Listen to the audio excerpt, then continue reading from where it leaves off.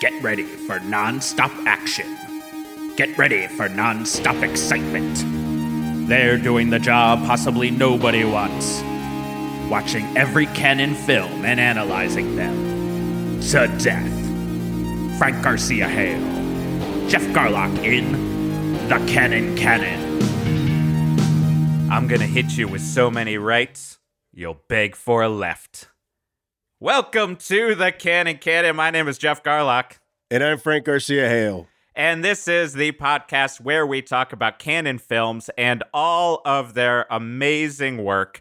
And today, ho, ho, ho, happy holidays.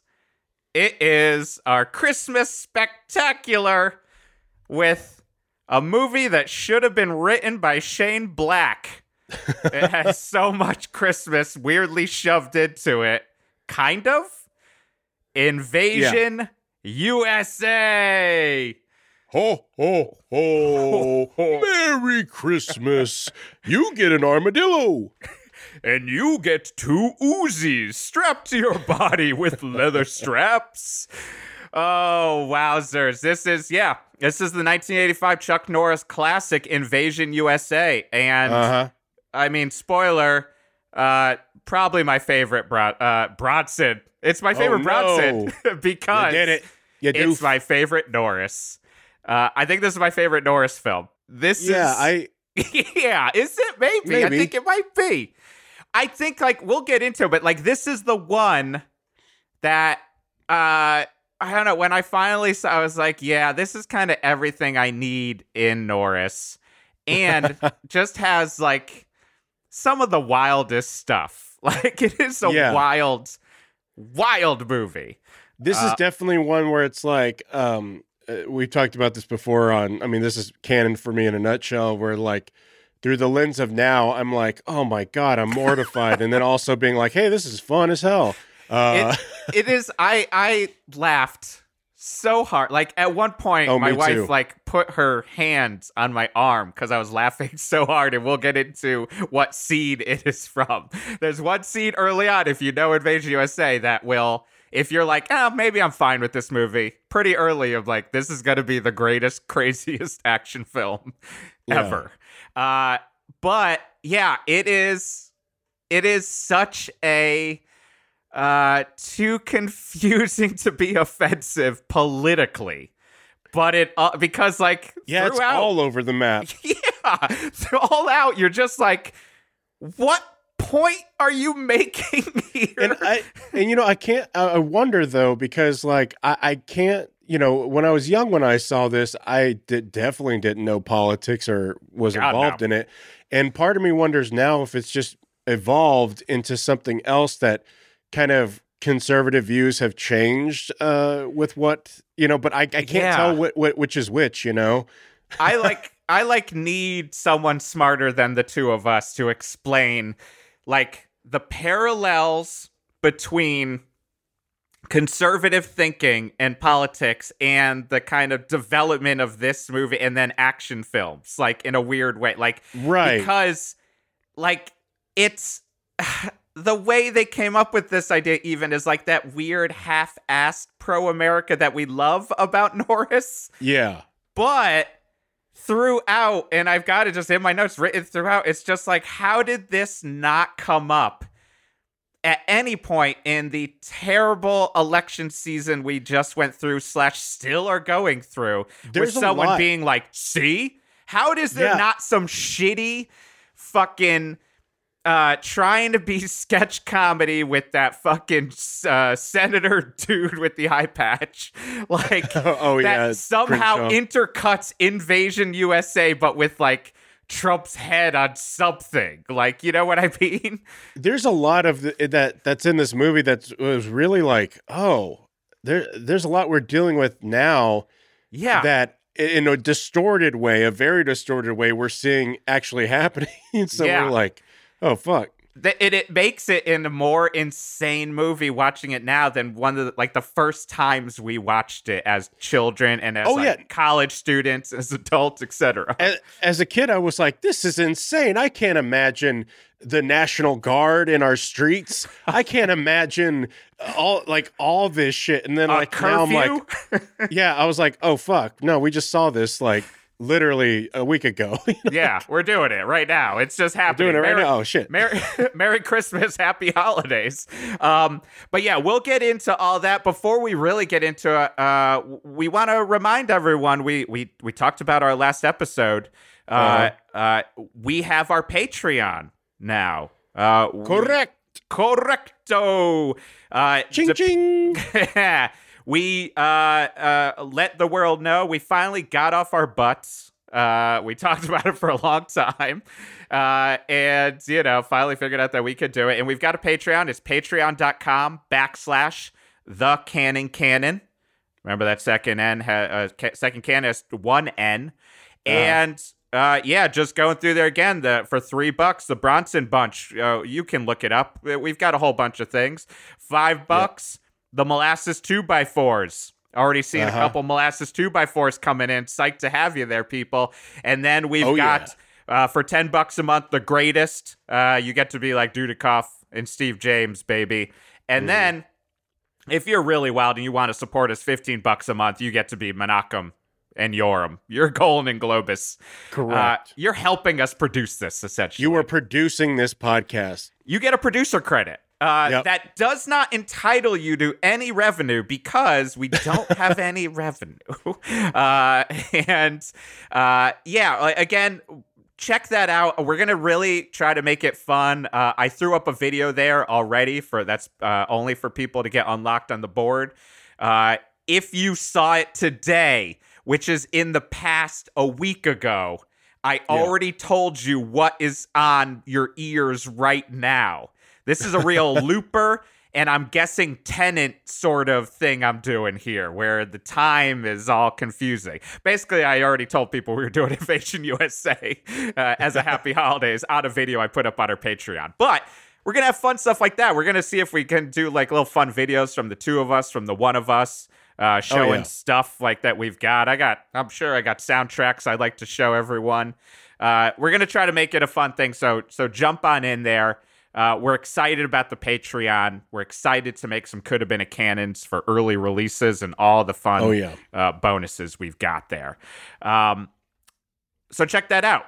But we should really get into Invasion because we got a lot. This is another one where halfway through, I was like, how many pages of notes do I have here? What am I doing? This is getting insane. So Frank, do we have some stats, some Invasion stats? I know it's an 85. Oh yeah, 85, which we covered last week, so I don't think I'm going to do the top 10, but Back to the Future, swept the box office. This came out September 27th, 1985, and at first I was like, a Christmas movie coming out in September? But let's not forget that Gremlins the previous year came out in the summer as well. So very true. Not too weird. Budget was $10 million. The gross was $17.5 million. And of course, we got our director boy, Joseph Zito, baby. The last time he would work with Chuck Norris, and we'll go over why here in a minute, but we'll get to it. Our catchphrase. This will have to be a Patreon shirt we put up. We'll get to it. Definitely. Yes. Yeah. And Phantom Tingles. Maybe that'll be a. So far, we've got, these are my guest shirts. We've got, we'll get to it. Phantom Tingles. A Molasses 2x4 design. If people want to contribute this, I would love this. At some point, we'll do the Goot shirt. That is a very old reference at this point. Oh, yeah. From our Cocoon joke that hardly made sense. Yeah, please. It came in 50th that year. Okay. Not too bad, I guess. That's a high canon. But it was, it beat other canon films, Death Wish 3, King Solomon's Mines, Missing in Action, Missing in Action 2, American Ninja, The Company of Wolves, Rappin', Fool for Love, and When Father Was Away on Business. This is going to haunt us, Geoff. When Father is Away on Business? Frank, what is that movie? I've never even heard of that. Oh, wait, is this the third episode I've yelled about this? Yeah. When Father was away on business, it turns out he has another family. Wow! I feel good. I want to say, related to that, because this is also something we talk about too much, surprisingly, on the Canon. Watch National Lampoon's Loaded Weapon 1, which was written and directed by, what is his name from King Solomon's Mines? We forget it now. Joseph Quintana? Something like that. But put me on the spot, Geoff. Yeah, I know. We don't know it. But what I do know, you were right, Frank. It's a pretty funny movie. It's like such an interesting spoof movie because it's right in the middle. I realized watching it, it's like smack dab in the middle of like, it's not a Zaz. It's definitely not a Zuckers and Abrams production. Like it doesn't have the across the board, everything is really working well. It's not your Naked Guns. It's not but it also like, I forgot Charlie Sheen shows up in it. Yeah, he's the joke. Yeah, the valet. And makes a joke about Hot Shots. Like a movie that I don't even think anyone was involved in this movie with. And so it's like, but it also was like watching a Canon. I think I was texting you while I was watching because it was like a fever dream where I was like, I thought I maybe watched this once as a kid. And I know every joke. Like, I mean, but part of it, though, is what my wife actually said is like, there are great jokes. And there are also so many jokes that she's like, I think I'm just writing it in my head. Yeah. Like when Samuel Jackson walks into the police tape, she's like, I saw that joke, but I've never seen this movie. It had to have been a Naked Gun. I was like, yeah, I know, it's weird. It's like, and it makes sense that he wrote the Police Academy sequels we love because there's a couple soft jokes. Yeah. But it's also you even have weird. Proctor in it. It has Proctor in it, and I love that running bit that he keeps and a great Selsun Blue joke.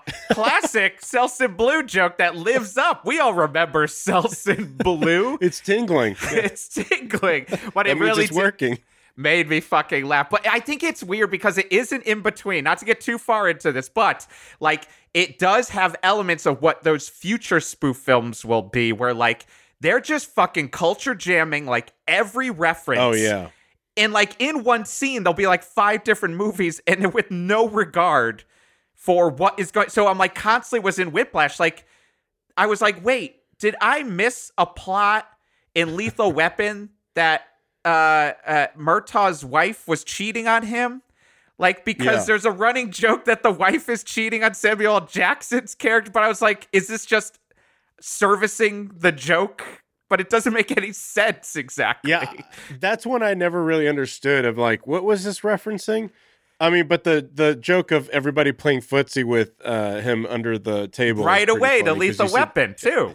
Because I just rewatched Lethal Weapon, but it does have, I put it on my Instagram, but like I laughed so hard at when he offers coffee to the guy that is having sex with his wife.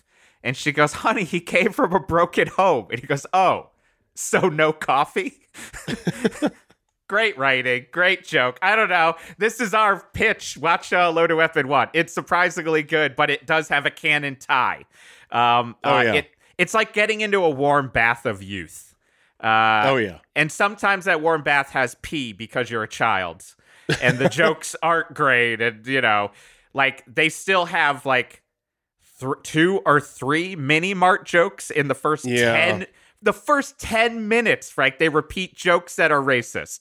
And they have multiple jokes in the first 10 minutes about stamping out cigarettes. And I'm like, do you forget that you just did this joke like 5 minutes ago? Either way, watch Loaded Weapon 1. But yeah, it just has that fucking connection to King Solomon's Mines. Here's another connection, though, that I was thinking about. And I want to jump to it just because I'm thinking about it. Because you had brought up in our last episode, you had asked me a question. You said, so in 1985's Commando, is this the first time we're seeing the trope of you got to come back? Yeah. And then it happens in this movie. That happens in this movie. There's a couple of things that we see a lot of parallels in this movie, which is true to Hollywood in that if scripts start going around the same time, then people start stealing elements of that. And that's why you see a lot of like, what happens is like people just beat to production and that's why they have to do reshoots. Like, what was it that happened not too long ago where it was the end of, because Captain Marvel had too much of a similar end to another movie, so they had to reshoot that. And it was really? Like, but it was like such a clusterfuck because scripts go around, people steal, and then whoever makes it to production first gets that sweet piece of the pie. But then sometimes you just see those elements overlap because they're like, yeah, whatever, fuck it. Yeah. And like this one wasn't like too egregious, but there are like certain elements you're like, huh. It threw we just saw this last week. That is like we didn't, because we are the Canon Bros. We do not plan our schedule that well. Sometimes it's just serendipitous that we watch two movies, 1985 back to back, that seem to have some of the same plot elements. But that was the crazy part. I was just like, oh, this already throws a wrench in my works of like, what is the beginning of that trope of the government coming from either the company or secret forces to get someone back in? It has to exist somewhere else, but I'm not positive. I mean, it had to in like the 60s and 70s, like with professionals and, those types of movies, not The Professional, but like professionals movies. Yeah. We got to get a smarter person than us again to let us know what this is. Nah, that's no fun. Yeah, no. Listen to us. You want some real dummies telling you about movies. Let me tell you about celluloids. You gotta be real dumb if you want to talk about movies. Hey, I'll talk about film all day long. I got Rocky IV director cut coming out. I can't believe he's doing it. It's crazy, Stallone. Hell yeah. God, waiting. I'll be excited. More of that robot. He cut it out. He cut out Paulie fucking a robot. It's insane. Boo. He's like, he doesn't understand that that's what we're coming for. That being said, I'll probably watch Rocky IV tonight because it is a Christmas movie. But just wanted to say before we start to really get into it, one of the reasons I also have a soft spot for Invasion USA, even though it's not the source of it. My old band Orchid had a song called Invasion USA. Off of Dance Tonight, Revolution Tomorrow. And I believe our singer Jay did not name it after this one. He might not have still ever seen this movie. I can't remember if he's wrong on that. There's a 1950s Invasion USA. Right. Yeah, that's like, I think again about Russians possibly. I haven't seen that one. It's like a schlock classic. And this song, Geoff, is your only barbershop quartet song. Yeah. We were listening to a lot of Queen and early Peter Gabriel solo records, and we're like, oh, you always got to shove that barbershop quartet song on. Yeah, you got to get that in. Really throws and then you have off the surf LP. rock version. Invasion USA. It's the Munsters theme with Invasion USA over it. But the Wrecking Crew played on it. It was really sad for me because I'm a bass player, and I was like, well, you got one of the best bass players ever, but let her do it. Like, she's the greatest. Hell yeah. Oh, she really is awesome. But so we should get into this. So Invasion, we already said Joe Zito directing. Yep. We got Jay Chataway. Yep. Killing it. Jay Chataway, the greatest, most serviceable composer. Like, you know what I mean? Like, where it's like, it's not like it ever sticks out so much that you're like, this is going to be the song I listen to all the time. But you're going to have a little bit of an earworm that you're like, that's a kick-ass one. That's a kick-ass moment. There's a few moments in this because the rest of it, I mean, most of it, like, I would say 70% of it feels like, okay, this kind of feels like a 70s, 80s TV show, A-Team, like right? Too. And then there's like a little like peppering of really interesting sounds within the score that you're like, oh. Yeah. The beauty of Chataway. I mean, that's why he's so perfectly canon. Like, you could be watching something that's just so serviceable and might as well be a fleshed out A-Team episode. And then you're like, oh, this is going to happen, huh? Well, then, now you got me, Chataway. Chat away. Well, chat away, my good friend. So yeah, so to start, Chat away, you stay. So just to also we're doing our classic. We're about 20 minutes in. We're going to give you a brief. If you haven't watched Invasion USA, what is this movie? Baby, the USA is getting invaded. Yep. This hasn't happened in 200 years on American soil. Wait, okay, so by the Russians or just communists in general? Immediately when he starts, because there's so many. We'll get to it, of course, but there's so many of like these little speeches that you're cool speech. Don't know what my takeaway was supposed to be. like and in that one where there is a Japanese soldier. Well, because that's the crazy. So yeah, this is basically in theory, it's confusing because they don't completely say it. This is why it's also canon. It's such a low budget that they leave out information and a lot of like scenes that you probably should see in a larger film to make it a little less confusing that actually America's getting invaded quicker than you could imagine in this movie. But in theory, this is like every terrorist group banding together, right? This is like Assault on Precinct 13, where like the three gangs have bonded together of like you have the Latin group, the white group, and the black group, and they're all gonna band together to kill the pigs. But in this case, what is it? Russians, Cubans, but they kill Cubans and Japanese terrorists and just white dudes.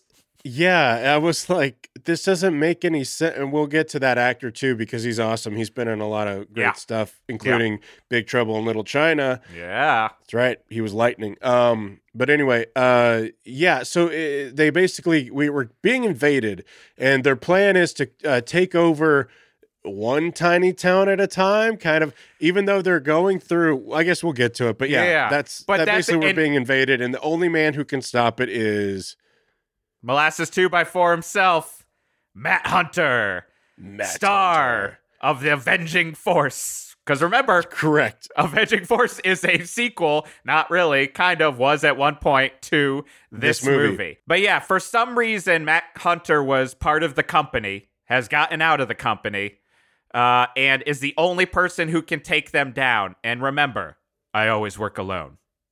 Because I want to make this more confusing about how Matt Hunter can show up literally everywhere. But also, dude, Frank, literally show up everywhere like 5 minutes after he should have showed up. You know what I mean? Exactly. Like, wait until everyone gets kind of half murdered, and then he shows up to do his Matt Hunter shit and kick some ass. He's just waiting for the right time. He's always waiting for the right time. He's always waiting for the right time to come in and like be either on a roof or like behind a car, and he's going to do something where he vaguely has a catchphrase and then starts to murder everyone after they've already murdered half of America, basically. Right. And all I could think was, you might have gotten the drop on him if you stopped working alone. Like, maybe get 2 or 3 people to help you out. Also, at one point, when he does work with somebody to help him out, that reporter, which is... I mean, so much we'll get into it. A lot of it got cut out because of, anyway, so even then he puts people in harm's way because he like veers that car into a very crowded place that explodes. Just insanity. There's so much space beside him on the other side. I just know. Like, nope, let's go into this like where it looked like a football game going on, or I don't know. That's how Matt Hunter works, baby. But yeah, this was the beginning of a 6-film contract with Canon after MIA did so well. And so like, this is the part that, I read about and I was like, oh, this is why Norris is both charming and confusing, and why also the politics are confusing, and everyone involved in canon is somewhat an old man before their time. Like, the fact that, so like, the idea for this movie came from Norris reading an article in Reader's Digest. So, the one that your mom keeps by the toilet. Exactly, Frank. Norris was sitting on the shitter, flipping through a Reader's Digest. Taking the slowest shit ever. taking a molasses 2x4 dump, and he's like leafing through a weird shortened excerpt from The Great Gatsby, and then probably some article about how he needs more bran. And then he's like thinking, oh, that's why my shits go so slow. It's like, no, God, you're molasses 2x4, motherfucker. And then he stumbles upon an article that apparently said that hundreds of terrorists were running loose in the United States. I would love to find this article, and maybe again we'll go to our boy Austin Trunick if you know what this article is, because I don't know. I would love to read this. It's like he got in Back to the Future 2. He got the almanac for sports scores and then went back to the past. But in this case, he got the playbook for the Republican Party of the GOP. The Fox News and the transcript. Fox News transcript, sent it back, condensed it, and put it into a Reader's Digest. And all of a sudden, he's like, oh my God, there's just MS-13 is everywhere. And there's just terrorists running rampant in suburbs. I should write something about this because, as he said, you can hear him saying this. Boy, that's scary. What if some guy on the order of Khomeini or Gaddafi mobilized those guys and start sending them out to every major city? That's it. And then he was like, yeah, that could be what this movie is. Fear-mongering as a movie, essentially. Because... And then he said, like, it's because of, and this is part of the speeches that we talked about. Richard Lynch says this, and it's connected. It's because, as his character says, it's so easy because of the freedom of movement in this country. So we're the only ones accessible to this. But he says the movie's not meant to scare people, but just make us aware. I think that's the key. That line, that's the most Trumpian line of it all. So it's like, I'm not saying anything. I'm not saying we got to be scared of terrorists and other ethnicities. You just got to know, Frank, there's a lot of ethnicities running out there that we don't know about. And there's a lot of, and literally, they will all band together in a confusing... You're doing stuff. I'm just saying. I'm just throwing it out there. But, like, and then, so the end result was Invasion USA. A Reader's Digest article that with questionable background that might be from the future and might have been something Tucker Carlson said. And like when he was 12 years old. Yes, exactly. He put out his little bow tie. He said, you know what? There's a lot of terrorists running around.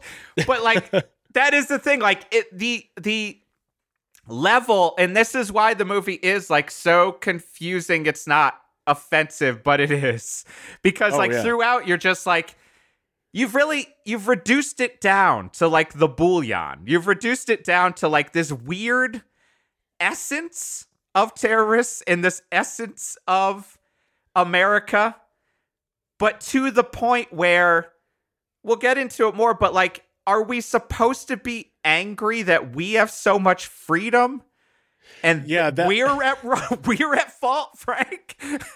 I would. That's where it gets a little confusing. Look, I'll just lay this out here. I mean, like Geoff and I both very much enjoy this movie. I love it so much. We enjoy this movie.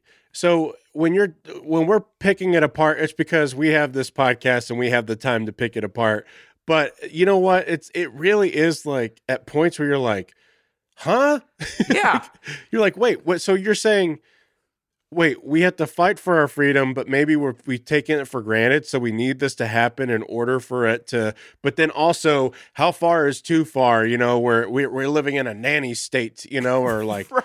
It's like what's not safe anymore? Church? You saying we can't even go to churches because of the curfew? Exactly. No. You're gonna take that away from us, and it is like this movie is like reading my Apple News app You're right now, where it's like it's a snake Ouroboros, but there are like 10 Ouroboros snakes eating their own tail, and they're all linked up together into the Olympic logo, and then they start to sometimes bite another tail, and you're like, wait, I'm trying to follow this fucking crazy path.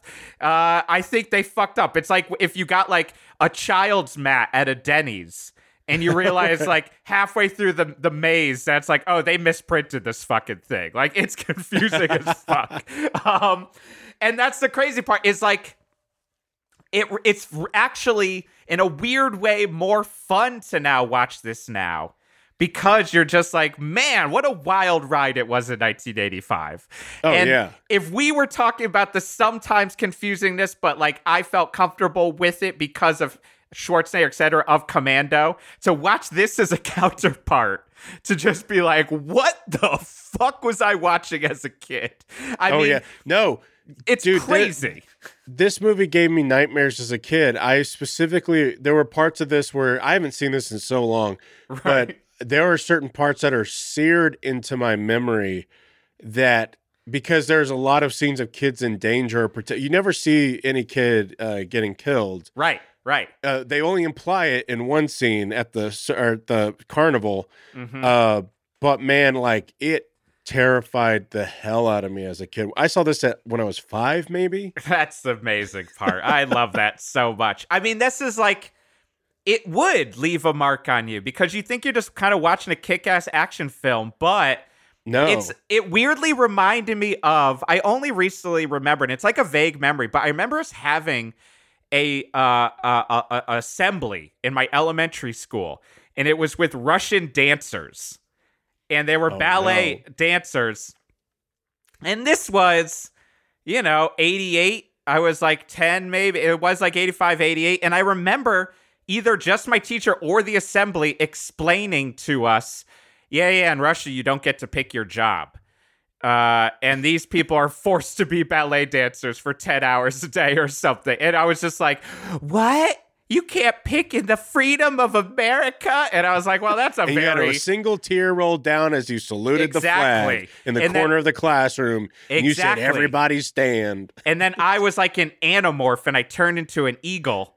I was like Manimal, and then all of a sudden that tear was a American flag. There you go. But yeah, no, like I was like, in retrospect, all of a sudden it hit me, and I was like, oh man, yeah, I got to be extra careful about how I like summarize things to my kid. Because out of like just quick answers, I'll give some crazy answer. It's like, oh no, he's going to be thinking about that when he's 40, about how apparently Russia forces you to have a job. Because even then, like, I remember finding out about like Autograph, the like hair metal band from I believe from Russia, and just being like, wait, so did Russia tell them to be Autograph? Like, how did that work? Like, wait, did they sing Balls to the Wall? No, that's Accept from Germany. Yes. Oh, okay. Autograph leaned more towards hair metal, closer to like a Cinderella, if I'm remembering correctly. Closer to like Loudness from Japan. Man, we are on some tangents today. We are going to be a fun one. But yeah, so like this movie is confusing. We're going to get into all the confusingness. Just to start off, no Canon logo. We got a Canon group. This is 85. But kind of the whatever font. Yeah. It's like such a like, it's like a font that I both like, and I'm like, haven't they used this like 15 other times, Frank? Like, what? Yeah. I was like, just getting distracted immediately by this ultra problematic scene that starts off with. Man, I got to tell you, Geoff, I had a rough time with this scene. Just, I don't know if it's the week I had, and also just, being Latino myself, but like, I almost like was like, I don't think I could do this when I watched it. It's that opening scene. I honestly thought about you in the beginning, because I forget that that's the opening scene. And I was like, oh yeah, Frank's a Latino man, and I know you've had a hard week. And because also even the fact that like, it's not like a kick-ass opening. It's like, no. I kept checking my volume to see if it was working, and I was like, we're just going to have the sad sounds of Cuban refugees on a boat that we find out are smuggling drugs on the boat. But they didn't know. They didn't know. The boat is stranded in the middle of the ocean. But also, I wrote down, like, I was like, wow, what an amazing summary of America. That yeah, exactly. An American boat comes up with the biggest American flag ever. And Richard Lynch, who is awesome. Richard Lynch is dude. our villain. So yeah, his deal, like if you haven't seen him before, you've seen him. Like, he's very memorable, both in his acting. Also, like as a kid, I merged him with Rutger Hauer. I always like put the two together. Yeah. But his deal is like he apparently was a drug addict, and in Central Park in like 1967, he set himself on fire, burned more than 70% of his body, spent a year recovering, but then gave up drug use and then trained at the Actors Studio, which is awesome. Because he's an awesome actor, and he's like in everything. He's in the 7-Ups, Scarecrow, the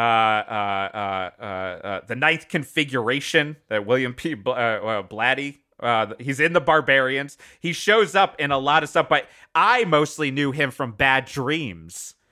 Where he plays a cult leader, and I merged some trailer from, I think, the horror show with Bad Dreams. So in my brain, I always thought that there was a trailer that was like, first there was Jason, then there was Freddy, now there's Ferris or something. But always weird to me too, because he's a burn victim, and he burns himself alive in that movie. But I guess he's figured out some shit. So he shows up, and he's dressed as a Navy guy. And he, I also forgot that I wrote down, oh, this is going to be handled well when they got to the boat. Like, I was like, right away, I was like, Cannon, don't do me wrong. And they did. And then they did, because the boat came up, not going to be good. Big American flag, really not going to be good. And I know. I was like, oh boy. I wrote down, I forget what I wrote. I said, I got a pit in my stomach watching them. Yeah. And once you see Richard Lynch smiling, you're like, oh, these people are fucked. And I forgot that's what he says, but he's dressed as a Navy guy, and he says, welcome to the United States, and then murders all of them. Yeah. Takes them all down. And that's America right there. That is America as a nutshell.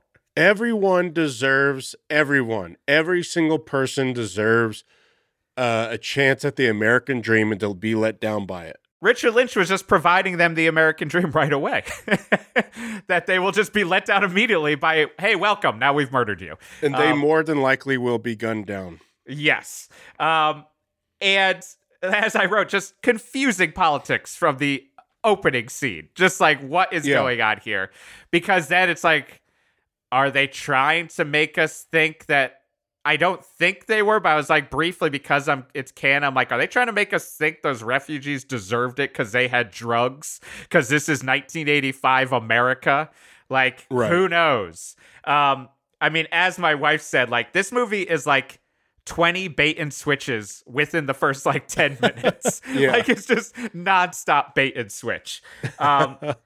And I also was just like, that's a lot of drugs. Like, that is so much drugs when they open that boat. Oh, yeah. Then it slams into the Invasion USA logo. And there we are. There's our man right after. Chuck Norris, Matt Hunter, on a fan boat.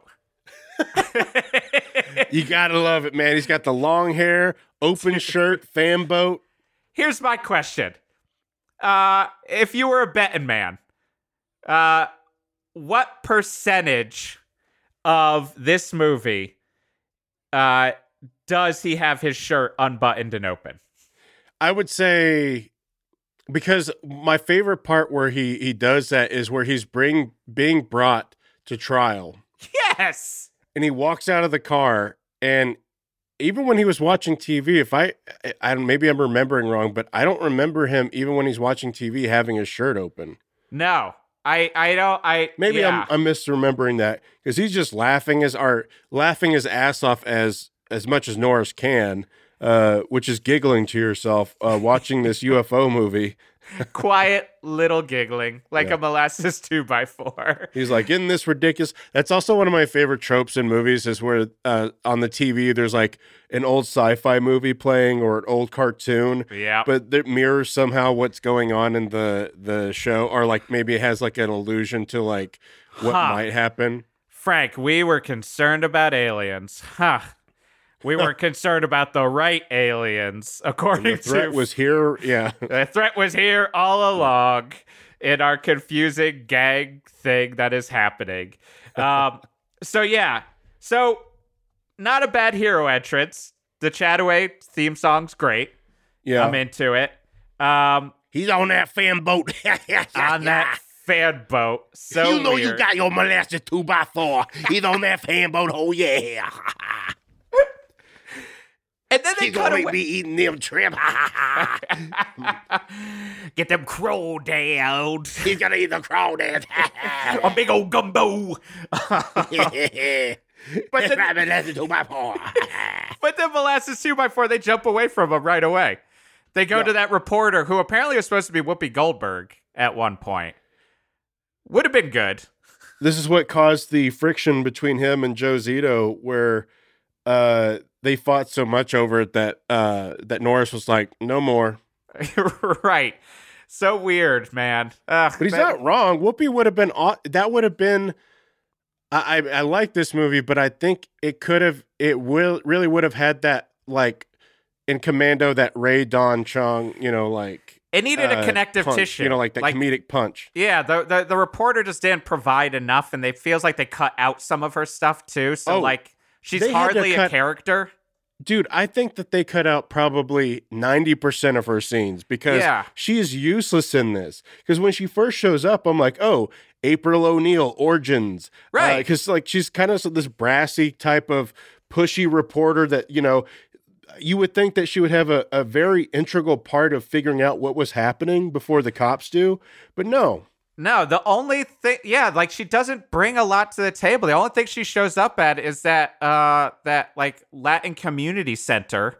Yeah. But even that, I was like, why is she here? Like, what is she covering? Because she's just taking pictures. I think she was just walking in the area, and then she's like, oh, I'm just going to grab some pictures. And then the fake cops come around.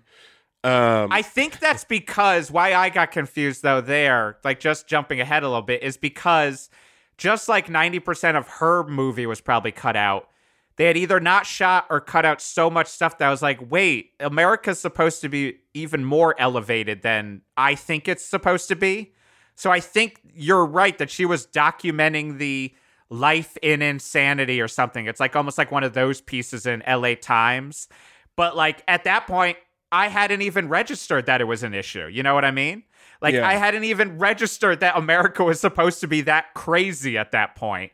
I did she gets approached by the FBI and they're like, how'd you get here so fast? She's like, I drive faster. And then she's like, I got a police band radio. Is that illegal?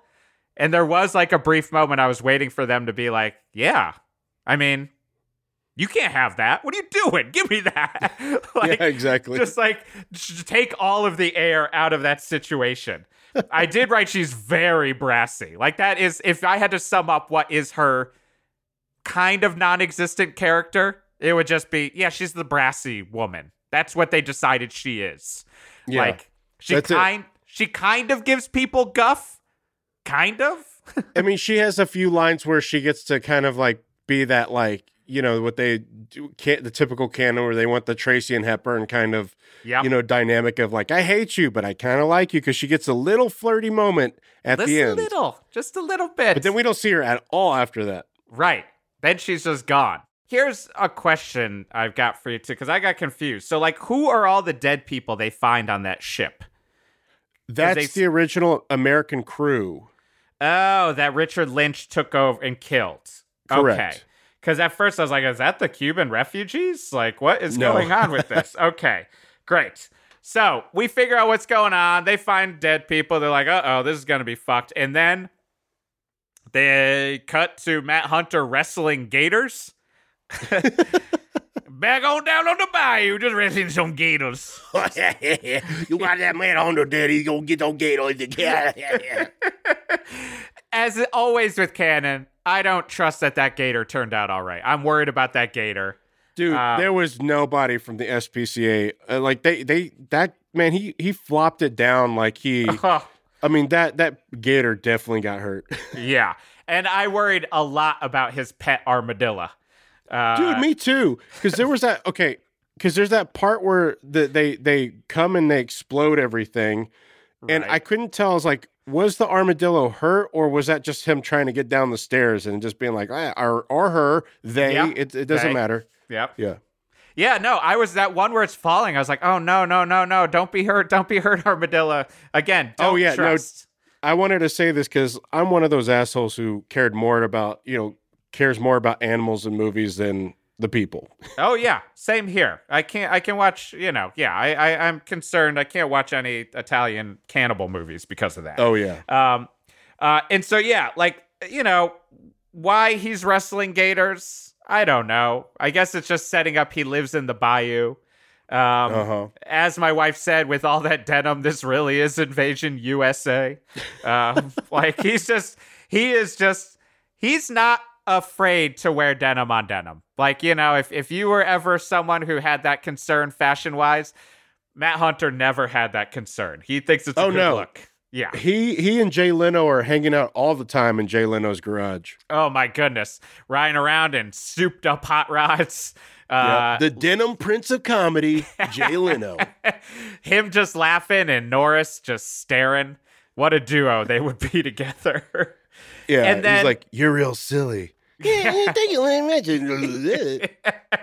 Just a mess of mush. The two of them talking to each other. And then, so... Judge Ito. This is where this movie, when I probably first saw it as a kid, definitely every time I've seen it, the next scene is what sells me on this movie. Oh, yeah.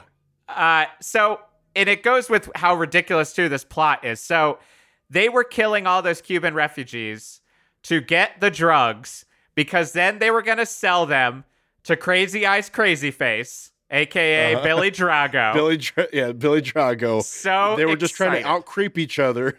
Yeah, just like, can you think of a creepier duo talking to each other than fucking Billy Drago just leering the whole time and just being Drago, baby. Like, just the creepy McConaughey.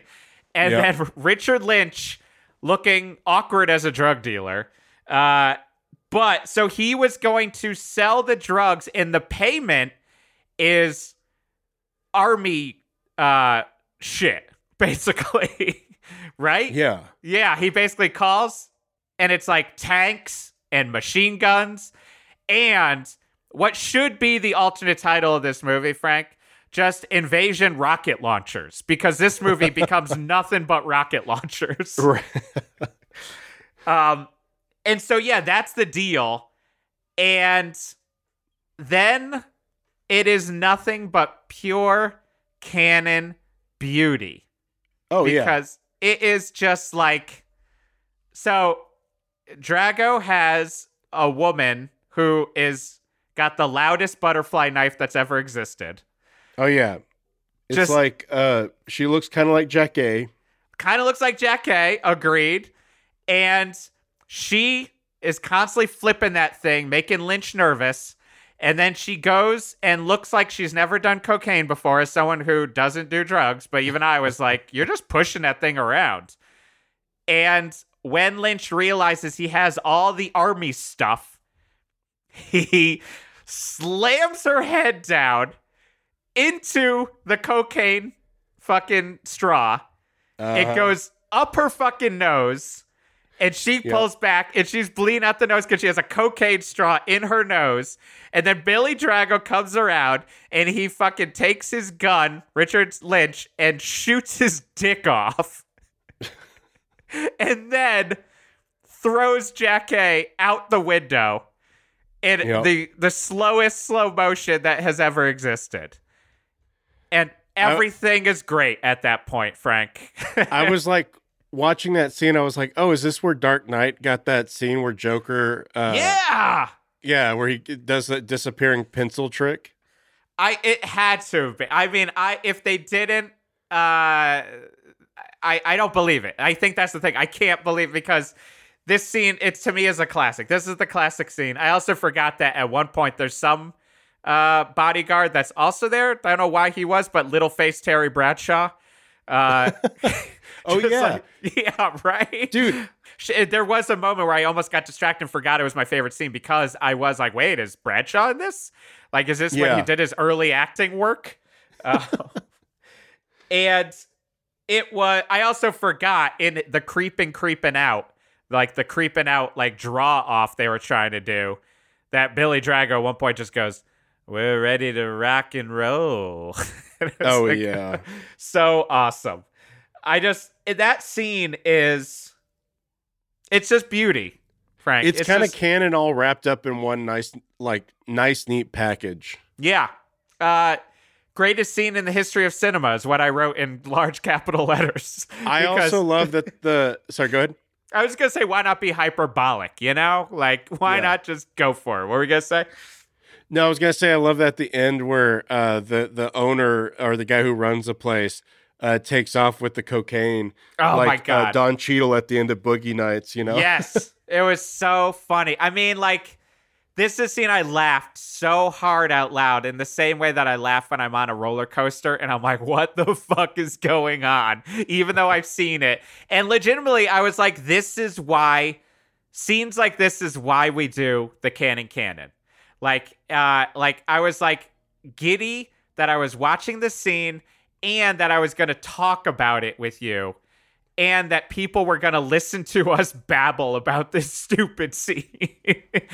But it's like the summary of like what is kind of great about just like, they're just those moments where canon remembers their canon too. And they're just like, all right, all bets are off. Let's just slam her face into this. Like, and it's just pure insanity. I love it so much. I think also, like, I forgot. This is just me remembering, too. Because this is where I also get confused. It kind of just jumps around. So, they go back to alligator wrestling again after that amazing scene. Because still, like, they don't even completely let you know what's going on just yet. Like, it's unclear what all these army supplies are going to be for unless you know what this movie's about. And then they get to Johnny Eagle. Great name. Great name for a... Is he supposed to Johnny Eagle. Is he supposed to be, like, Native American? Native? Like, yeah. Is that what it's supposed to be? Yeah. Yeah, he's supposed to be Native American, but, yeah. Yeah, that's the thing. Like, it's like a lot of, like, some of these, like, summaries in Canada where you're just like, he's supposed to, but... yeah, I don't know. This is also, I remember this is where I found out, even though I grew up in Texas, this is also where I found out you could cook frogs. Oh, yeah, because fucking Matt Hunter is sick of frogs. And Johnny Eagle listing off all the different ways. I've never had frog. Like, and you didn't have it in Texas either? No, I at that time when I was like 5 or 6, I didn't know you could cook frogs, but then it felt like after that, that's all I saw. Sure, yeah. Because the town over from us, for some reason, Corsicana, had frog legs, I think, that they had. And I remember trying it and being like, I mean, yeah, it just tastes like chicken meat. I'm like it's sure. something. Once you see it, though, once you realize it's a thing, it's like, that's all you can see. It's everywhere, just frogs. And that's how he felt, too. He's like, God, I'm sick of frogs. But he goes like all Bubba Gump on it, too. Like, you know, just kind of talking about the different ways you can cook it, you know, barbecue it and fry boil it and fry it and fricassee. Oh, man. Well, because we also then find out, like, Johnny Eagle has a fucking empire. Like, oh, yeah. He's got the monopoly on the fan boat tours. Right? Fan boat tours, Johnny Eagle restaurant. Like, it's just like, once all of a sudden Norris is in that little, like, Eagle complex, you're like, oh, man, this guy was living. Why? Yeah. Why is he hanging out and, like, roommates with Matt Hunter in this shed? Because they don't explain ever why they're friends. Like, it feels like we were supposed to have seen 3 other Matt Hunter films before this. Oh, yeah. But not at all. Like, it's just like, all right, I'll just go with it. Whatever. He's wrestling. Like, I'm supposed to know who this guy is.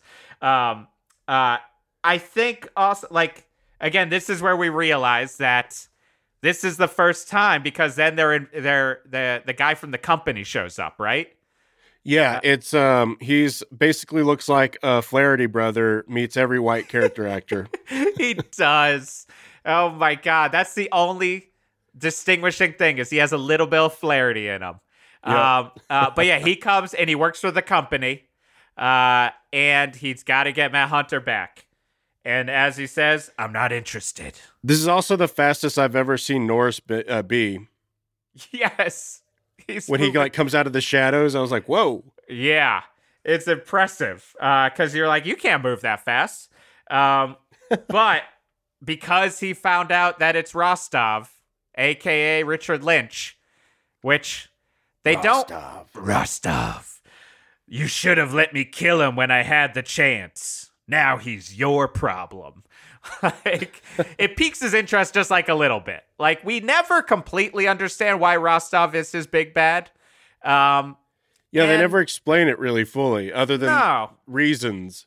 Yeah, and it's another, like, were there supposed to be 4 other Matt Hunter movies? Like, it's like there was a series of books about Matt Hunter that we just didn't read.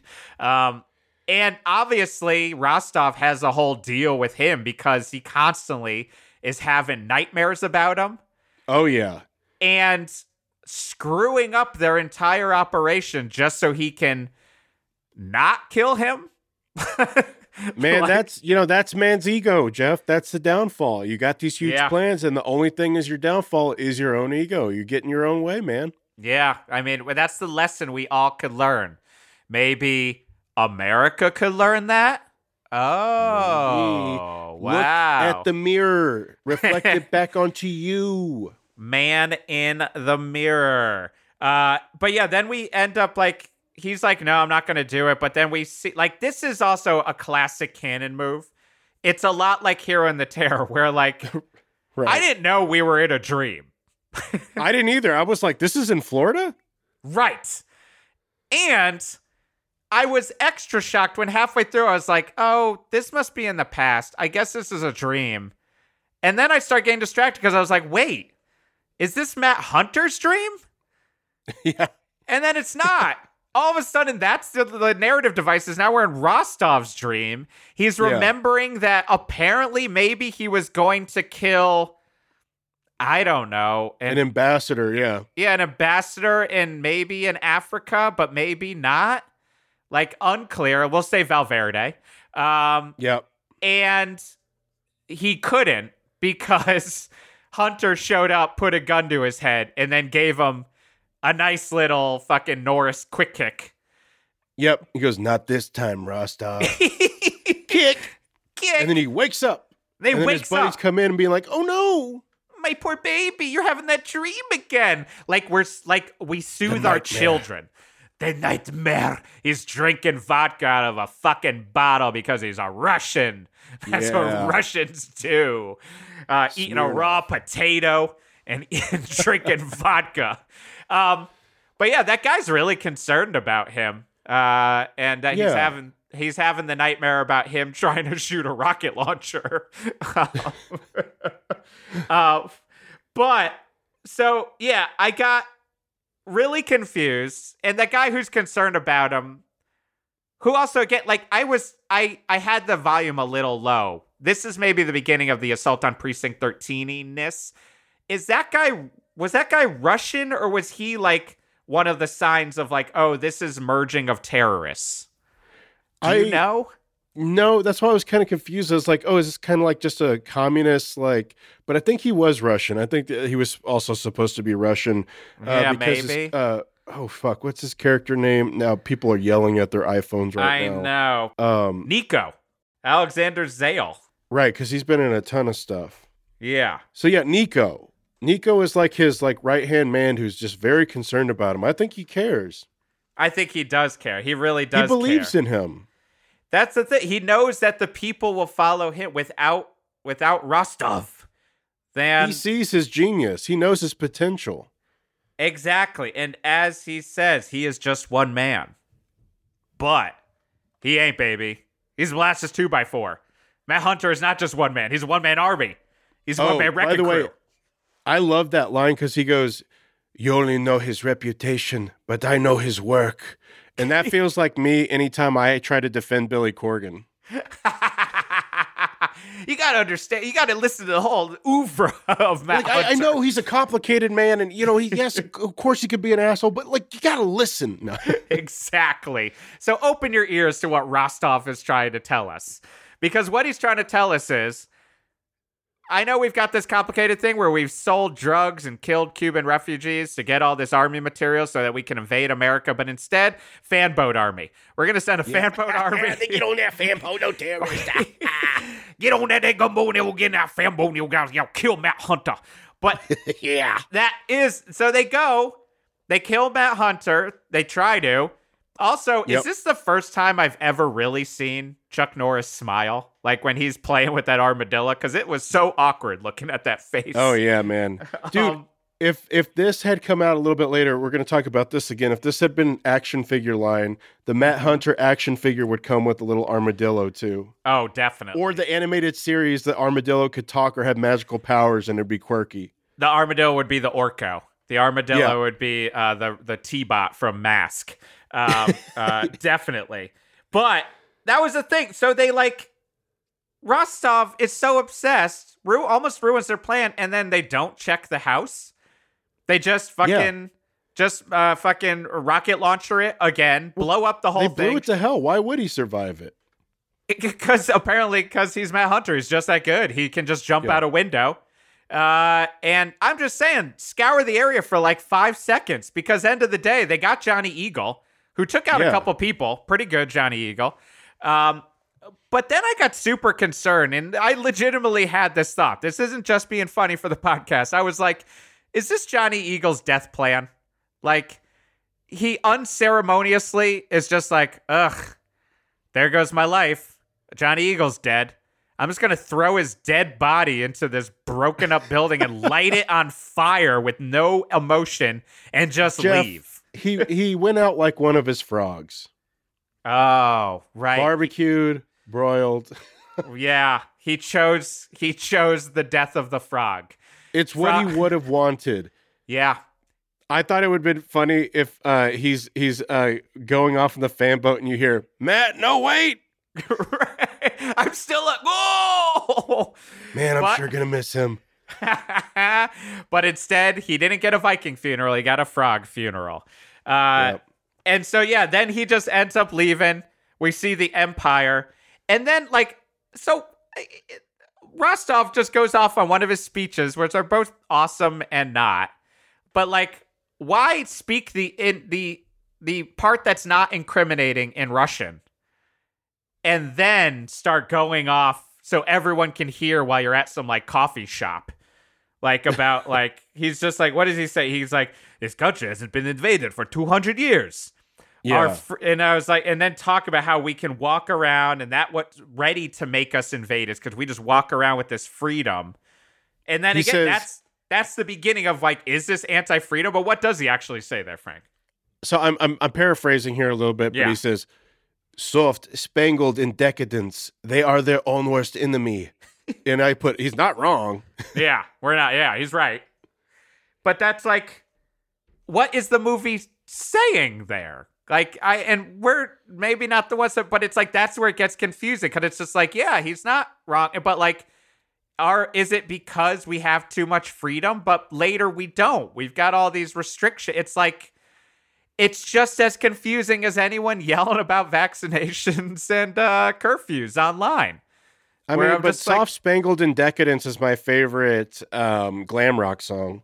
Oh, yeah, it is very good. It's by Autograph from Russia. Russia made them write it right after they controlled with the CIA to make the Scorpions Wind of Change.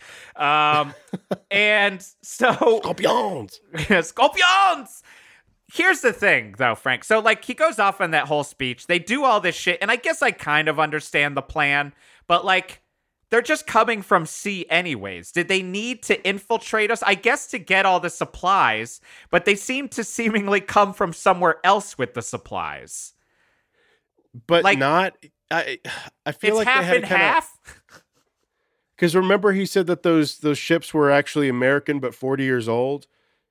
Right? And I think that was part of Billy Drago's deal.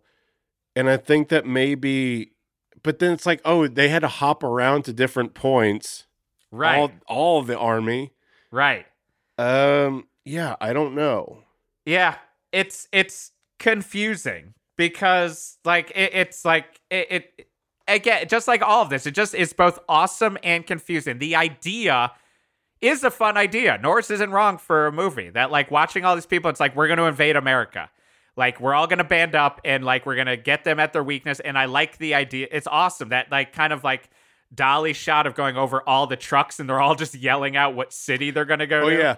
I wrote down one of my favorites when he goes, New York, the East. You go to New York, you're taking over all the East, buddy. That's it. Oh, yeah. It's done. And the rest. Yeah.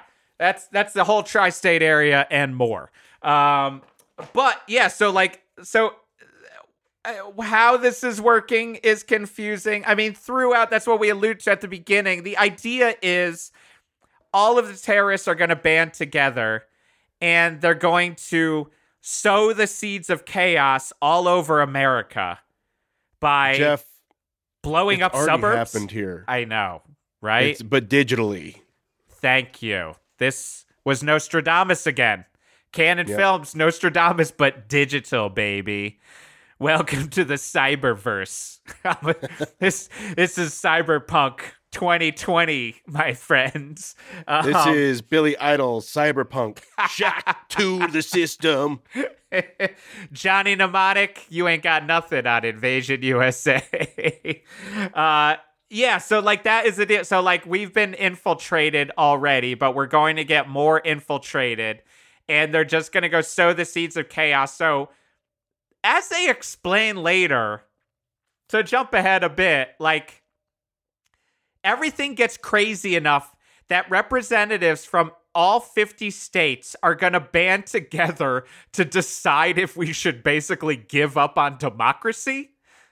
And, right. and like, that's not even me being jokey about it. That's basically what the wording is. The news reporter, because it's classic canon, delivering information through the news, is like, yeah, 50 of the ever representatives come together and deciding if America is nuts enough that we're going to say, fuck it to democracy and just let martial law happen.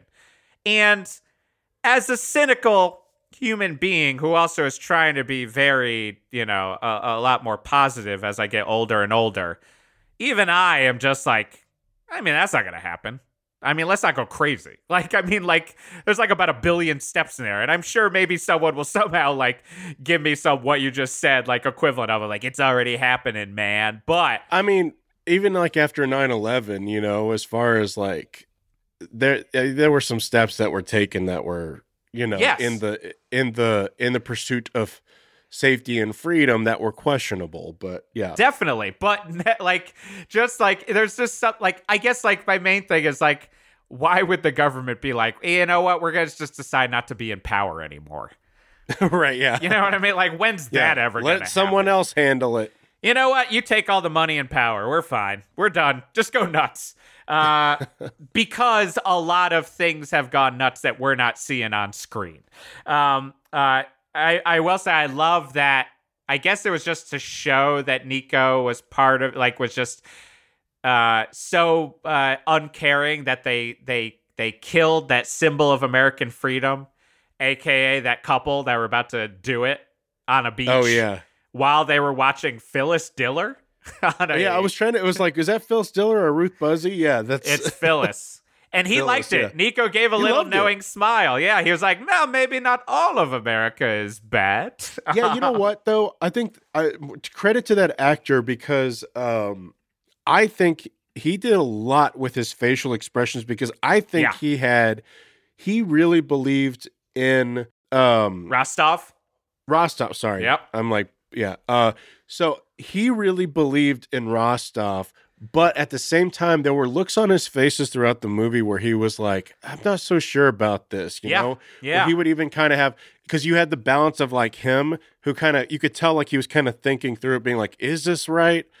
And then that guy who just couldn't help himself and kept doing overkill. Yeah. I think he might have been the best actor in the movie. Like, I mean, he was, for sure. Because he does. He plays even with that little smile is just like, yeah, like, I don't know. Maybe we shouldn't be doing this plan.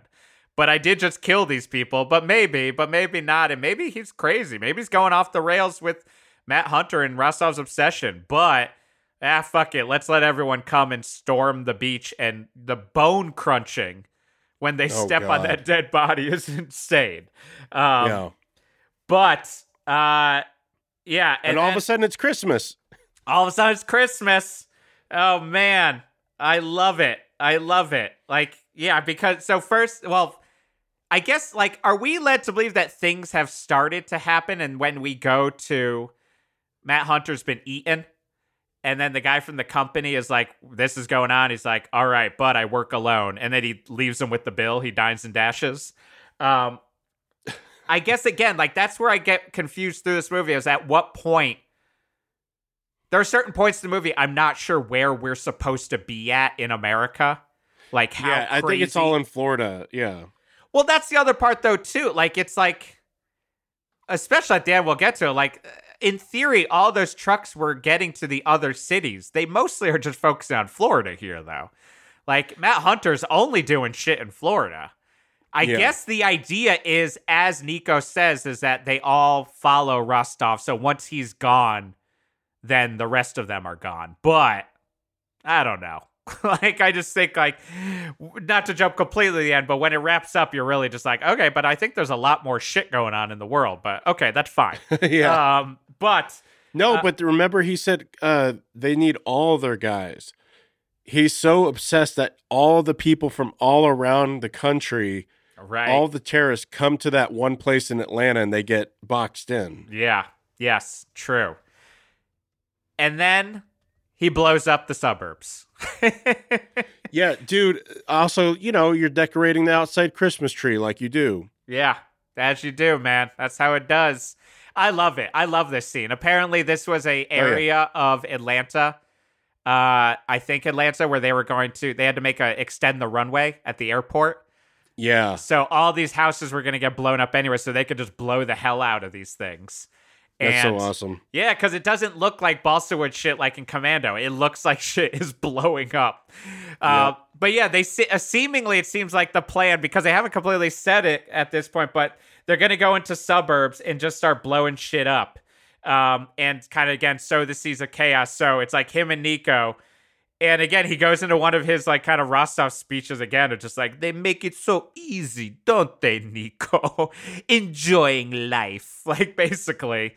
And then fucking that little girl, she's got to get that star up on the tree outside right before they fucking blow up houses with rocket launchers. Just awesome. Totally crazy. Awesome scene. But it's at this point even where I was like, God damn, Frank, there are so many rocket launchers. It is never not rocket launchering in this movie. That's because they were sponsored, Geoff. That's how they got funding for the movie. I do forget about that. This is by Johnson Rocket Launchers. Johnson Rocket Launchers. They'll blow up the suburbs. That's their tagline. Yep. That is the tagline. Strangely enough, it's so weird how it all worked out.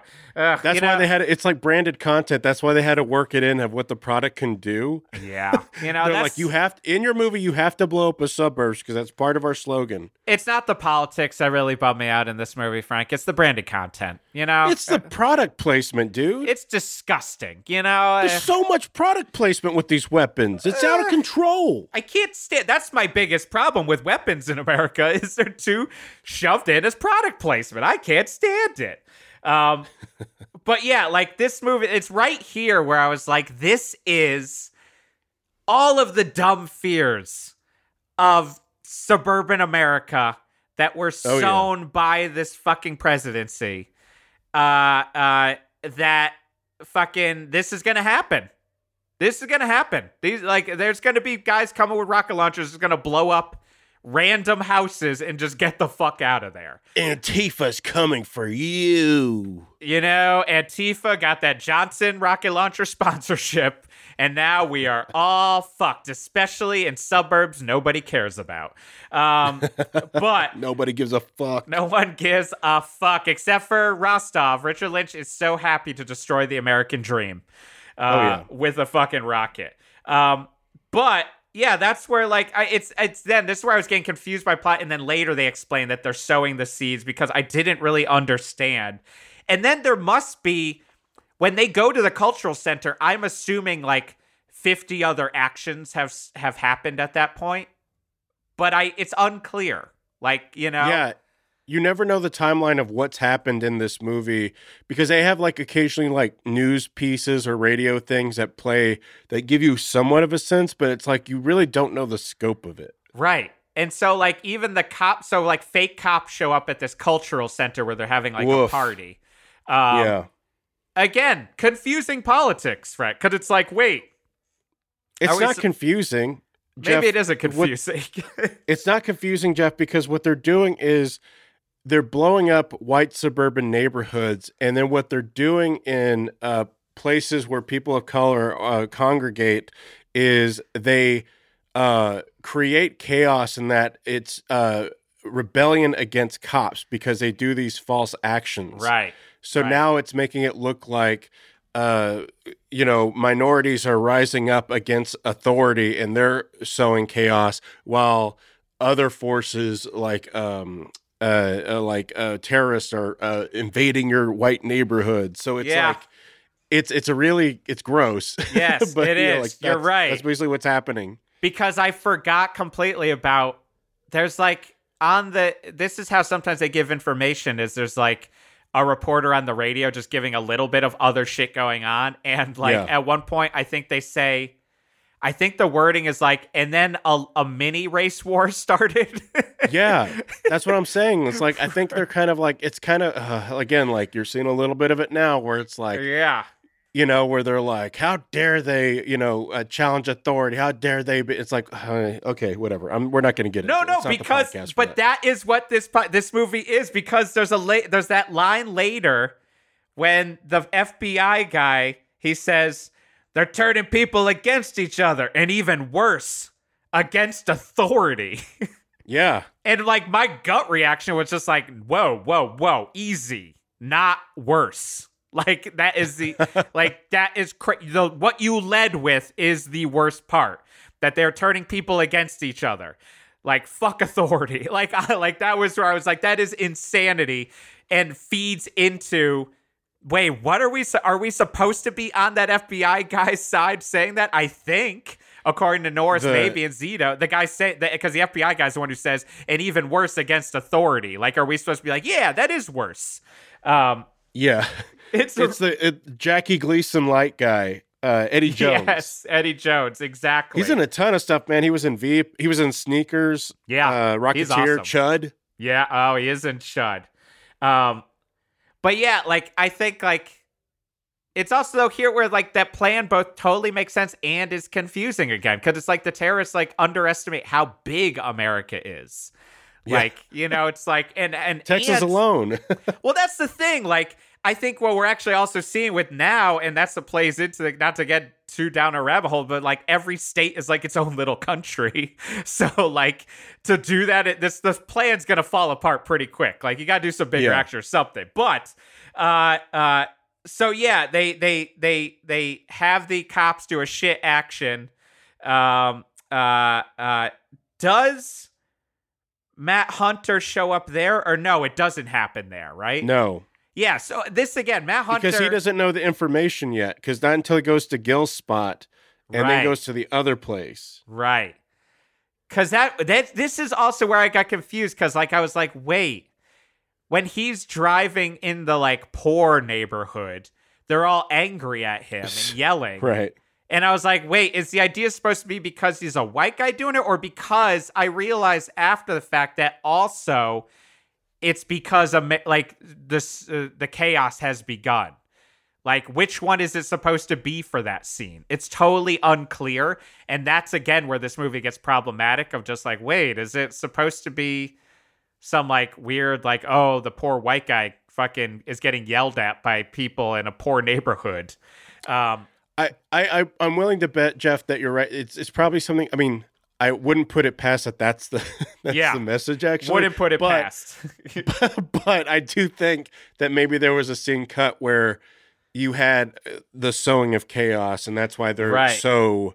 But also, I think it's just kind of to show that it's the quote unquote rough part of town, right? Because that's where how he sticks out, so he can have that scene at the bar where he smashes that guy's fist in the with the bottle, squeezes the guy's hand holding a bottle, so it cracks in his hand to show how tough he is. I mean, he also stands out. he stands out driving down that fucking street, Frank, because he's got like a spotlight on in his car. Like, he's got to turn that light off. Like, it's like when you're trying to drive with the overheads on. It doesn't work. That truck is made of adamantium. It's made of Beskar. It's like, it's really indestructible. It's insane. So he gets that biker bar, which isn't a biker bar. It like, again, just like everything, I was like, at first I was like, oh, he's going to the biker bar. It's got a Confederate flag. Wait, there's a black guy in here? Wait, there's it. Like, what is this bar? Who are these people? That was probably the time in the 80s when it was just fashion to the stores and bars of like the General E. Lee of like the Dukes of Hazzard. I think years. Is this a veteran bar? I think no, I don't know. Yes, I think so because that's where he finds his buddy. Right. But there's like one topless woman dancing. Right. Because he even says like, you buying or you selling. Right. And I don't know, man, the scene with his like war buddy, I was like, man, that's the kind of part I want to play in all these movies. I just want to show up as this guy. I know. But weird that he never shows up again, right? I didn't miss some, right? They just have him there to have the great scene where, I mean, like where he basically tells him like, you know, where he can maybe find, where he saw some questionable guys and then says, see you in hell. And he goes, send me a postcard. Exactly.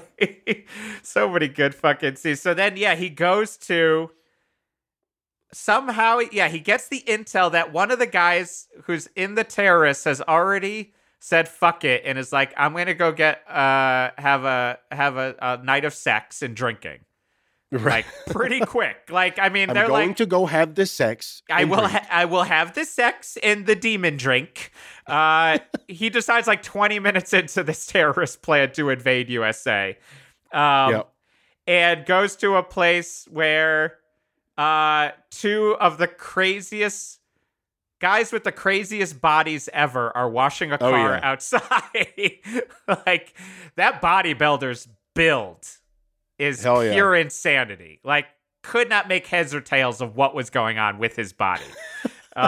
He probably can't either. I don't think so. I there was a brief moment where it's like, I don't watch 90 Day Fiancé, but is he the guy I see in like BuzzFeed recaps who has no neck and looks like Chad or Chet at the end of Weird Science? Like, so he goes in. The guy who's trying to get fucked is angry because his hand gets touched.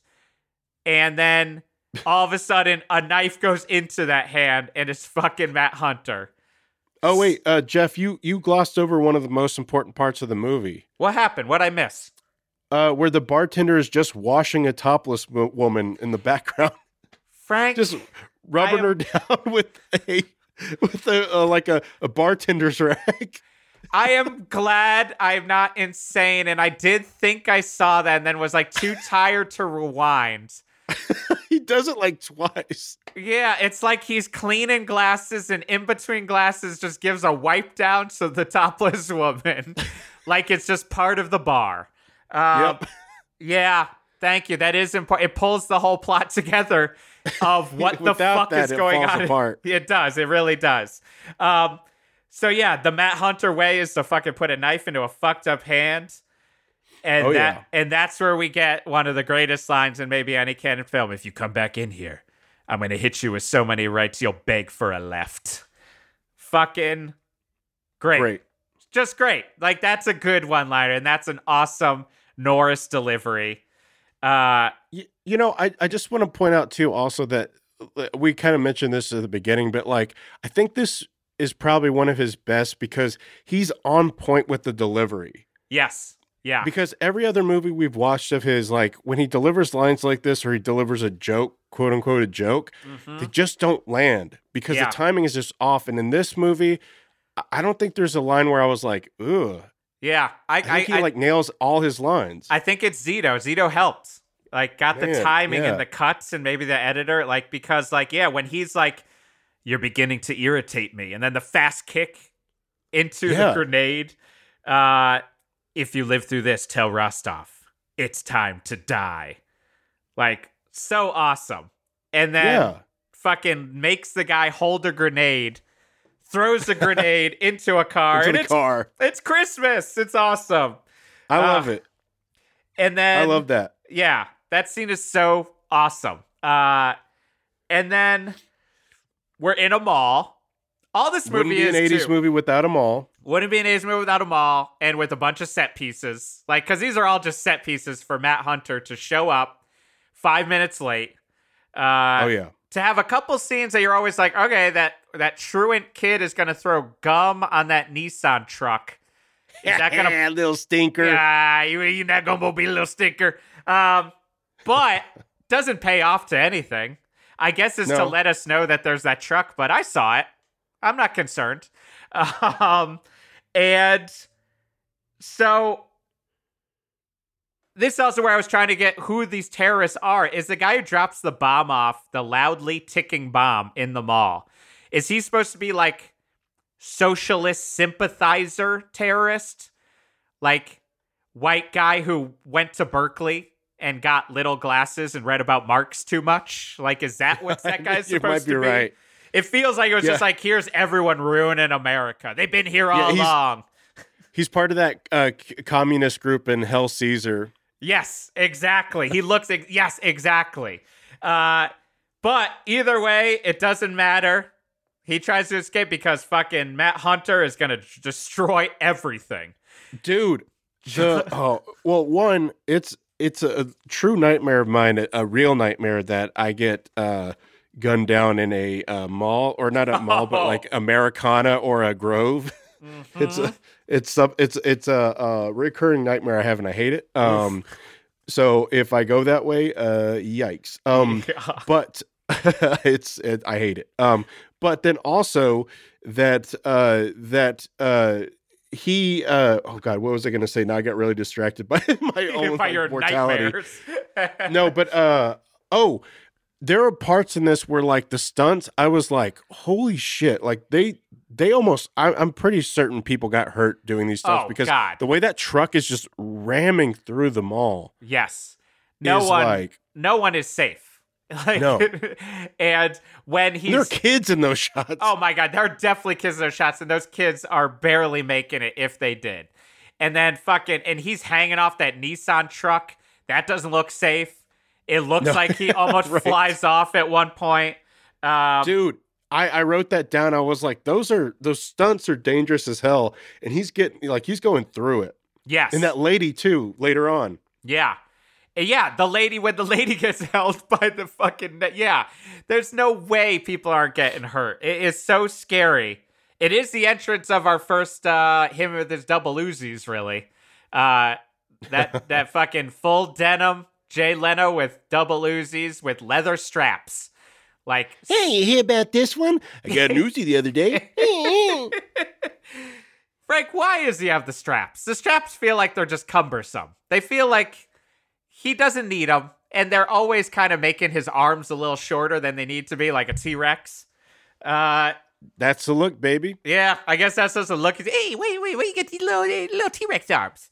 Hey, you read about this? You read about this? Apparently, in people Florida. Don't like my straps. There are terrorists taking over Florida. Yeah, terrorists. Florida. Yeah, you read about this? You seen this? You seen this? When he grabs the reporter, I thought he was going to use her as a human shield. Dude, but he's got that strength, man. Like, he's got that upper arm, like, just fucking, he holds that woman, a full-grown woman, the whole time. It's insane. The music there is awesome, too. Oh, yeah, I love the music. It's, like, super triumphant and, like, maybe a sequence part, like, underneath, like, kind of lower, I think. But this also where, like we were talking about, the reporter, it's just crazy action. The reporter's getting sucked into the action. Like, and that's what I meant. Like, mirrored the movie we watched last week with Commando. But like, they didn't have any scenes before to earn it. Like, I know, yeah, exactly. You know, like, and so she's like in the middle of doing this like dangerous transfer person stunt. But like, she's agreeing to do that in this world, and maybe enough has happened that we haven't seen off screen that's like, oh, the America's crazy, we gotta stop these terrorists any way we can. But I think that's the other weird part too, is like this movie really, like, it's because they're unclear of how it's all playing out. It really did feel like the current pandemic sometimes, where I was just like, yeah. So a lot of stuff is supposed to be like locked down, but a lot of shit's still going on.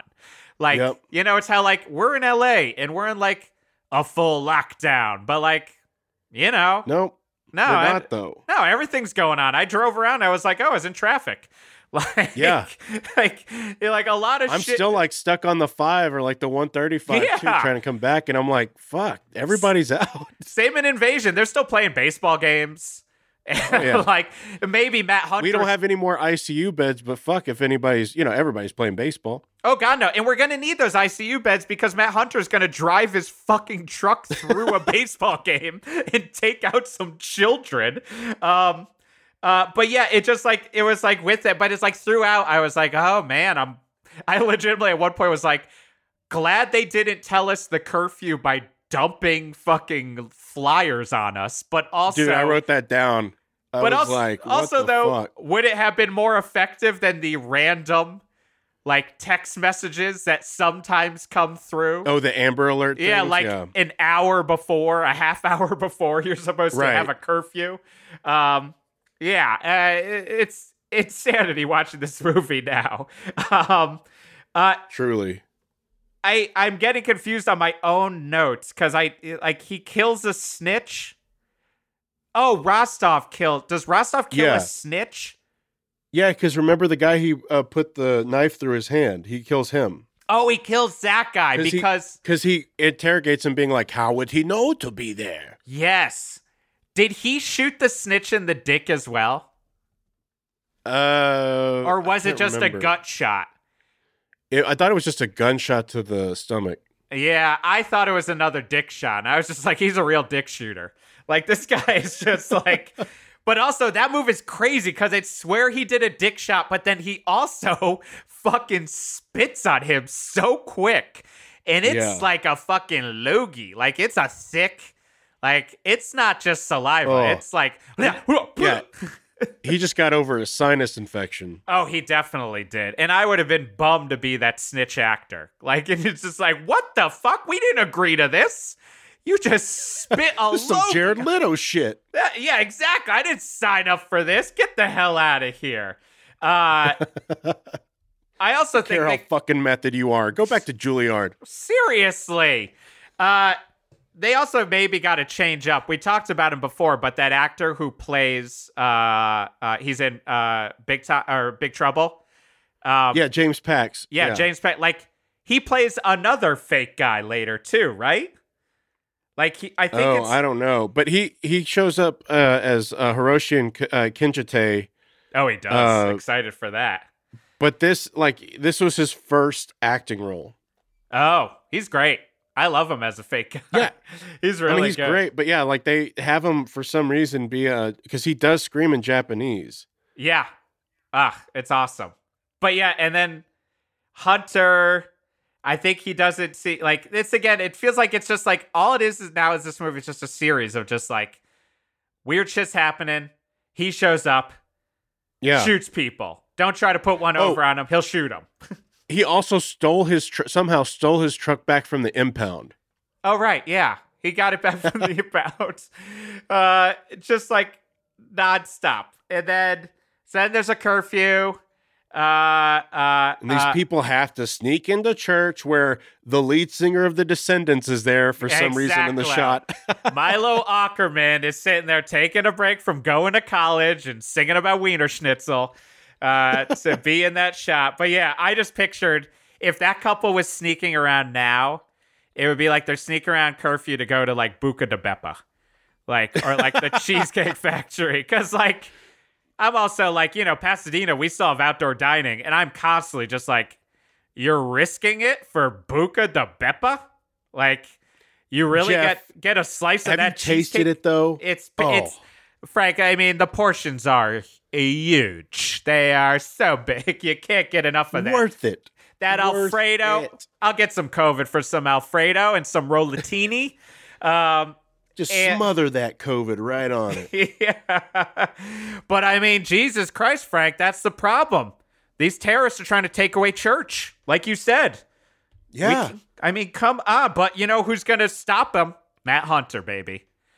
Because they're going to... Geoff, I don't know if you know this, but there's only one place that you can pray to the Lord. In church. And that's a church. You got to get to that church. And so they're going to blow up that church in a slow blowing up scene that's going to rival something that Molasses 2x4 does in all of his other movies.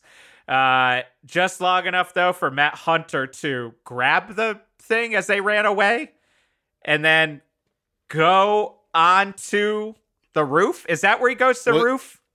He disconnects the wires. Yep. Goes up into the roof or up on the roof. Right. And then says, oh God, what did he say? He says, missing something, right? No, I wait, what think did he so. say? Yes. I think it is missing something. I wrote down when I was like, oh, they're going into the church. I said, well, maybe it's a fast pass to heaven. Oh, and then I wrote down, Hunter's going to save them, isn't he? I was like, knew it, lame. Yep, exactly. And so he stops that, and then I'm just moving quicker because I realize we are, of course, doing long on this one. Oh, yeah. Fucking very prescient. Supermarkets are limited. Having real, right now, tingles about that.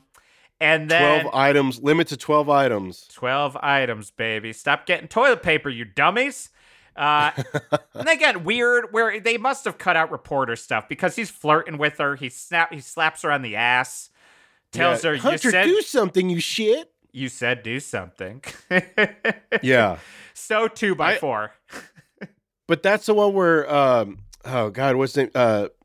Nikov. Wait. Nico. What was his name? Nico. So that's the one where he like has her as a hostage, and I almost expected the way he was yelling at him to say, "We're not so different, you and I." I'm always going to mention this every movie. Yep, exactly. I mean, it's just waiting to be said.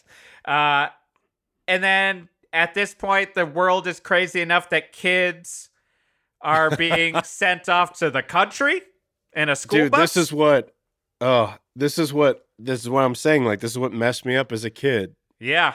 You're going to be sent away because someone's setting off a small race war. Yep. Not a big one, Frank. Don't worry about that. It's just going to be like one of those little race wars that pops up here or there. Yeah. It's just a little cute We focus on Punky Brewster Light. Focus on Punky Brewster Light. Yes, exactly. And Punky Brewster Light is able to face, she's the one who sees that they put a bomb on the side of the bus, and then out of nowhere, Frank, Matt Hunter, he impounded that fucking thing, and he drives up, grabs the bomb, and then says, "Did you lose this?" Lose this, and then boom, bomb hot potato, priceless Matt Hunter, fucking makes him explode. And this also has one of my favorite tropes of like, either it's Amazing Grace being sung while something is about to happen, or in this case, kids singing "Row, row, row your boat" because the urgency of how it speeds up matches the action. Yeah, I don't know. Just it's such a tired trope, but I love it. I love it too. I also love that I would probably be the one sitting on there like, "Shut up! Why are we singing?" Right? Yeah. Shut up, everyone. Look at us sing this. God damn it. And then so, Frank, when he's walking through that carnival after all this, like, so I guess did terrorists blow up a carnival with kids? Is that what went on? Yeah, they blew up a carnival. But I was like, this looks like just any carnival. Right. Yeah, you got burnt, carnivals. Wait, This one literally did. Did they say that it got blown up, or were we just supposed to assume that? We're just supposed to assume based off of like the merry-go-round or the bumper cars or whatever that's all blown up that that kids die. Like that's why I said like you never see it, but they imply it. So then is his plan after that? This is where I got really just confused on the plan. So like, is he trying to make himself like a mark? Like, it's like he's gonna somehow get caught? Okay. So he has that That's set why up. he says, he goes, this plan is crazy. Like, he's like, think of the risk. And he goes, think of the stakes. And I was like, that would make a great fake commercial. Maybe that'll be our promo. That just might have to be our promo. Yes, I love that. So yeah, he sets up this thing where he gets caught. He's shirtless again. Watching. He's like, that's part of, what if that was written down in the thing? Where he's like, oh, there's one condition. I have to be shirtless. I work alone and I'm going to be shirtless when you take me out and those reporters are there. And so, yeah, that damn FBI is blaming Matt Hunter so he can be bait for Rostov. Again, weird new wet dream for conservatives. Like, not that I love the FBI, but somehow now the FBI is maybe the bad guy in this. Everything's getting confusing in this movie. Oh, yeah. But that I did write, I realized I wrote in big letters, button your shirt. Like, at this point, I'm tired. I wrote that too. Jesus Christ. I said they couldn't button up his shirt. I was like, also, did he get to shower or brush his teeth? Guy probably stinks like fuck. Seriously. I mean, it also does show maybe people are right that I'm starting to get fine with my civil liberties being given up because, like, when they were like, it was supposed to be really scary that there's a dusk to dawn curfew, I was just like, yeah, okay. I mean, it sounds right. We did that. Like, it's happening. Like, I don't know. It's happening to us. But Nico was easy. Now it's your turn. I think he says that to one of the reporters, half shirt open, fucking going crazy. He puffs out his chest and he looks right down the barrel like he's like a wrestler. He really does. And I think, like, this is where, like, too, like, so this is all set up where they're trying to funnel the terrorists into this one area. It's kind of the plan. Yep. And he is going to then ultimately take down Rostov. He's not even taking down the terrorists. That's the annoying part of this. All of his shit with, like, I work alone, he's making everyone else do the work for, like, this barricade set up, and then the army is just basically going to take down this army. And that's kind of what goes on. And the weird part is, like, this movie almost has too much action. Like, what? I know. Like, I can't. At this point, though, like, it was like my eyes were crossing with how much action there was. Like, I just couldn't follow along. I was just like, fuck it, whatever. Just let every scene be a scene where shit's gonna blow up, rocket launchers are gonna go off, and a billion bullets are gonna be going on. I think it's just like. It's both awesome that it's almost like Commando where they keep the pace going like throughout. It really is like so many set pieces. But by this point, I really was just like, I can't follow. So fuck it. I don't care. Like he's just going to do something. It's a little bit of like Avengers Endgame fatigue. Yeah. Where they have that final battle where you're like, there's so much shit going on here. My eyes, I'm old. I can't focus anymore. Just like get me to the end. I know a lot of shit's going on. I mean, it's during all this final battle, though, too, again, where I was just like, what would this movie be without rocket launchers? Like, just like nonstop. I also like, this is where, so Rostov comes in on a helicopter, and then Matt Hunter shows up, and what does he have? Rocket launcher. Again. But also, I love that the helicopter pilot does what I call the Paul Rudd in Wet Hot American Summer double take. Oh, yeah. He has like one moment where he's like, right before he blows the fuck up with a rocket launcher. And yeah, like at this point, I was just like, again, just like so many rocket launchers. Rocket launchers, probably there's a metaphor in there, but I was too tired at this point to figure out what the metaphor was. Penises, Geoff. It's always penises. It's penises. We should have, again, we always got to listen to fucking Bronson in 10 to midnight. Don't you see? The rocket launcher is his penis. The penis. But. And that the military might of the U.S.A. cannot be beat. Exactly. We are going to trap all of you terrorists. We're going to get you all in one spot so that then Matt Hunter can go kill one guy. And chase them around a giant office building and or bank where all of this is happening. But, like, at this point, the budget on bullets must have been insane. And... I know. Well, apparently, they gave him $2 million extra to shoot because they like the dailies so much. Oh, really? Oh, okay. Yeah. I mean, the dailies have got to have been great. Like, you got to just be like, yeah, it's nothing but great action. This is awesome. Thanks, Zito. Exactly. But that's why they made him cut all the character development scenes, and they said, no, more action. Yeah. I mean... So they actually did, I think they actually did shoot character development scenes, and then they were like, no, action. Double-edged sword, Frank. You know? Yeah, dude. We want the character development, but goddamn, I want more action. Like, keep it coming. Yeah. Don't skimp on it. Don't skimp, baby, and they didn't. Seconds, please. I'll have thirds. I will say we don't get a climbing scene out of Molasses 2x4, but he makes up for it by... He is just walking so slowly through this office building. Oh, yeah. I know he's being wary, but, like, Jesus Christ. Just, like... Slow Molasses 2x4, shooting someone now and then.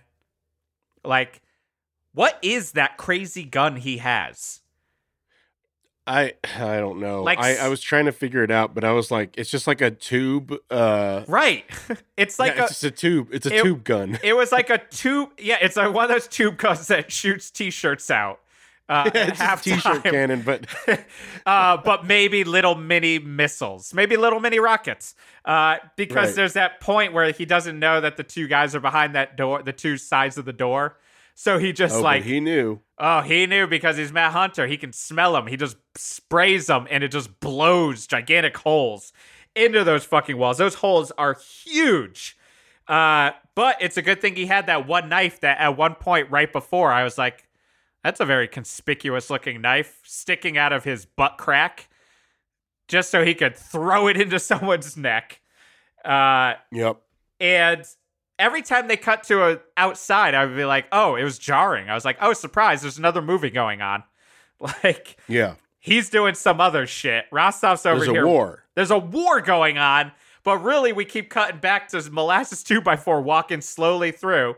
Rostov just wasting bullets. And then he fights Rostov in a scene that reminded me that there weren't a lot of kick fighting in this. Like, there wasn't a lot of his Norris kicks. Roundhouses, yeah. Yeah, and no climbing. But good fighting scene against him. And then... Who's the quickest bazooka draw? And then it's like, oh, what, 3, 2, 1, pull a bazooka. That's a great... ending. Like when he's just like, it basically is like, oh, you got a rocket launcher? Well, I've got one as well. And then it's time, because he's been warning him. He's been saying it multiple times, it's time to die. And then in slow-mo, just blows him up point blank. Just like could not explode a human being more. So slow-mo, throwing down that rocket launcher because he is a job well done. And then the movie just stops. It just ends. I know. I wrote down, it's like, that's it. No kiss with a reporter, like, or a badass song to accompany it. Like, you know, like we had like last week with Power Station. It's like, we need something. Like, fucking get one of those Russian rock bands, you know? Right. Like, or at the time, like, you know, I don't know, get a Whitesnake in there or something. Oh, man. If we had Autograph playing that final song, this would have all come together. But I think that's the thing. It ends with nothing except for slow-mo Molasses 2x4 being even slower, throwing down a rocket launcher.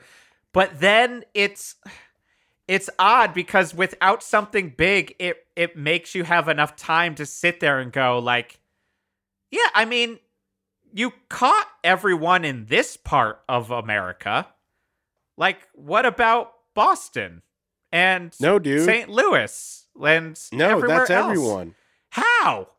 They came back. Everyone. He literally said, let me go back to my notes, where he said, he literally said, bring them all in. Did I miss that after all that? Where, like Rostov said that? He was like, get them all? Yeah, because after he's watching him on TV and he looks to the camera and says, you know, that Nico was easy, you know, and all this other stuff, then he fucking loses it. And he's like, bring them all in. And that's why, that again, man's ego, Geoff, man's ego. Man's ego, my favorite cheese. Yeah, man's ego will destroy us all. Like that, I think ultimately, you know what, Frank? Out of all of the confusing politics of this movie, that sometimes you're like, wait, are you against authoritarianism? And sometimes you're for it. That ultimately, none of that is important, because what is important here as the lesson is man's ego will ultimately destroy man. Yep. And I think that's all our you biggest should take away from it. Yeah, do not take away anything else about the politics of this, please. No. Like, it will That's not. just. Then we will have an Invasion USA here. Like, we don't need that. We want this to be a fun 1985 romp where we can be left with the fact that, like, yeah, man will destroy themselves because they're too pompous. And ultimately, the man's ego argument is a greater. I just pieced this all together, Frank. Why I love that this might be the theme of the movie, because also man's ego will be the downfall of man is also the argument against conspiracy theory and against one world government bullshit, and why any of that stuff ultimately is not a real idea. Like, not to get too on a crazy soapbox, but like, man's ego will always get in the way. No one can unify themselves that well. That is all there is to it. We are petty human beings. And once someone has power and once someone has the money and the means, like, they're only going to destroy themselves. I mean, granted, along the way, they're going to make a lot of fucking damage, but you'll blow up some suburbs with a rocket launcher. That is going to happen, you know? But when you have that much going for you and that much, like, without being challenged, and you're undefeated and you're just getting away with so much, it's inevitable. Yeah. So again, just to summarize for all of our listeners, the main takeaway, Invasion USA is letting us know that conspiracy theory is bullshit because human beings are terrible. And this is also one of those kind of confusing things, Geoff, where, like, it does kind of skew on the side of conservative politics, but it also makes cops look like complete dummies. Yes. Yeah. Agreed. Yeah, man. I think the biggest thing, the last thing to take away from this is Invasion USA ultimately pretty awesome fucking movie. You know? Yeah. Like, that's the crazy part. Yeah, absolutely. I wrote down, though, just to kind of go back over some stuff. They blew up his swamp house and his armadillo. Before I saw the armadillo survive, and I was like, oh, man, this is like a John Wick kind of story. He's going to come after him and goes, you killed my armadillo. I would have loved that so much. That would have pulled it together. That would have been great. Yeah, were there any other things we missed? I love that. This was until 2007. This was MGM's second highest selling home video title, behind Gone with the Wind. That makes sense. This one is like kind of an ultimate video store staple. Absolutely. You know? Like, this was everywhere, and this, like, I think, like, is definitely such a huge story of, like, probably, like, had such a huge second life because you couldn't escape, like, staring at that. Before I even saw it because I saw that box.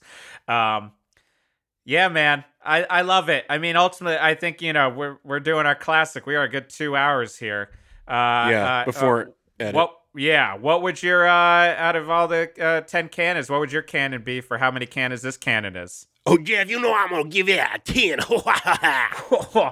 Pull me up a big old spicy bowl of gumbo, because I'm going to be eating it and sopping it up with a big old 10 as well, Frank Hamill. Yeah. It is. Yeah, 10. This is a straight across. This is as canon gets. It is Cannon wearing a Cannon costume at a Cannon party. It is Santa Claus showing up with a big old Cannon C on his face, and he's giving you the gift of original VHS Invasion USA. Because it doesn't get more canon than this. It's again one of the reasons why we also did this. It's just it has nonstop Christmas in there, and we wanted a gift for ourselves and a gift to all of you to enjoy on this magical time that we are in right now.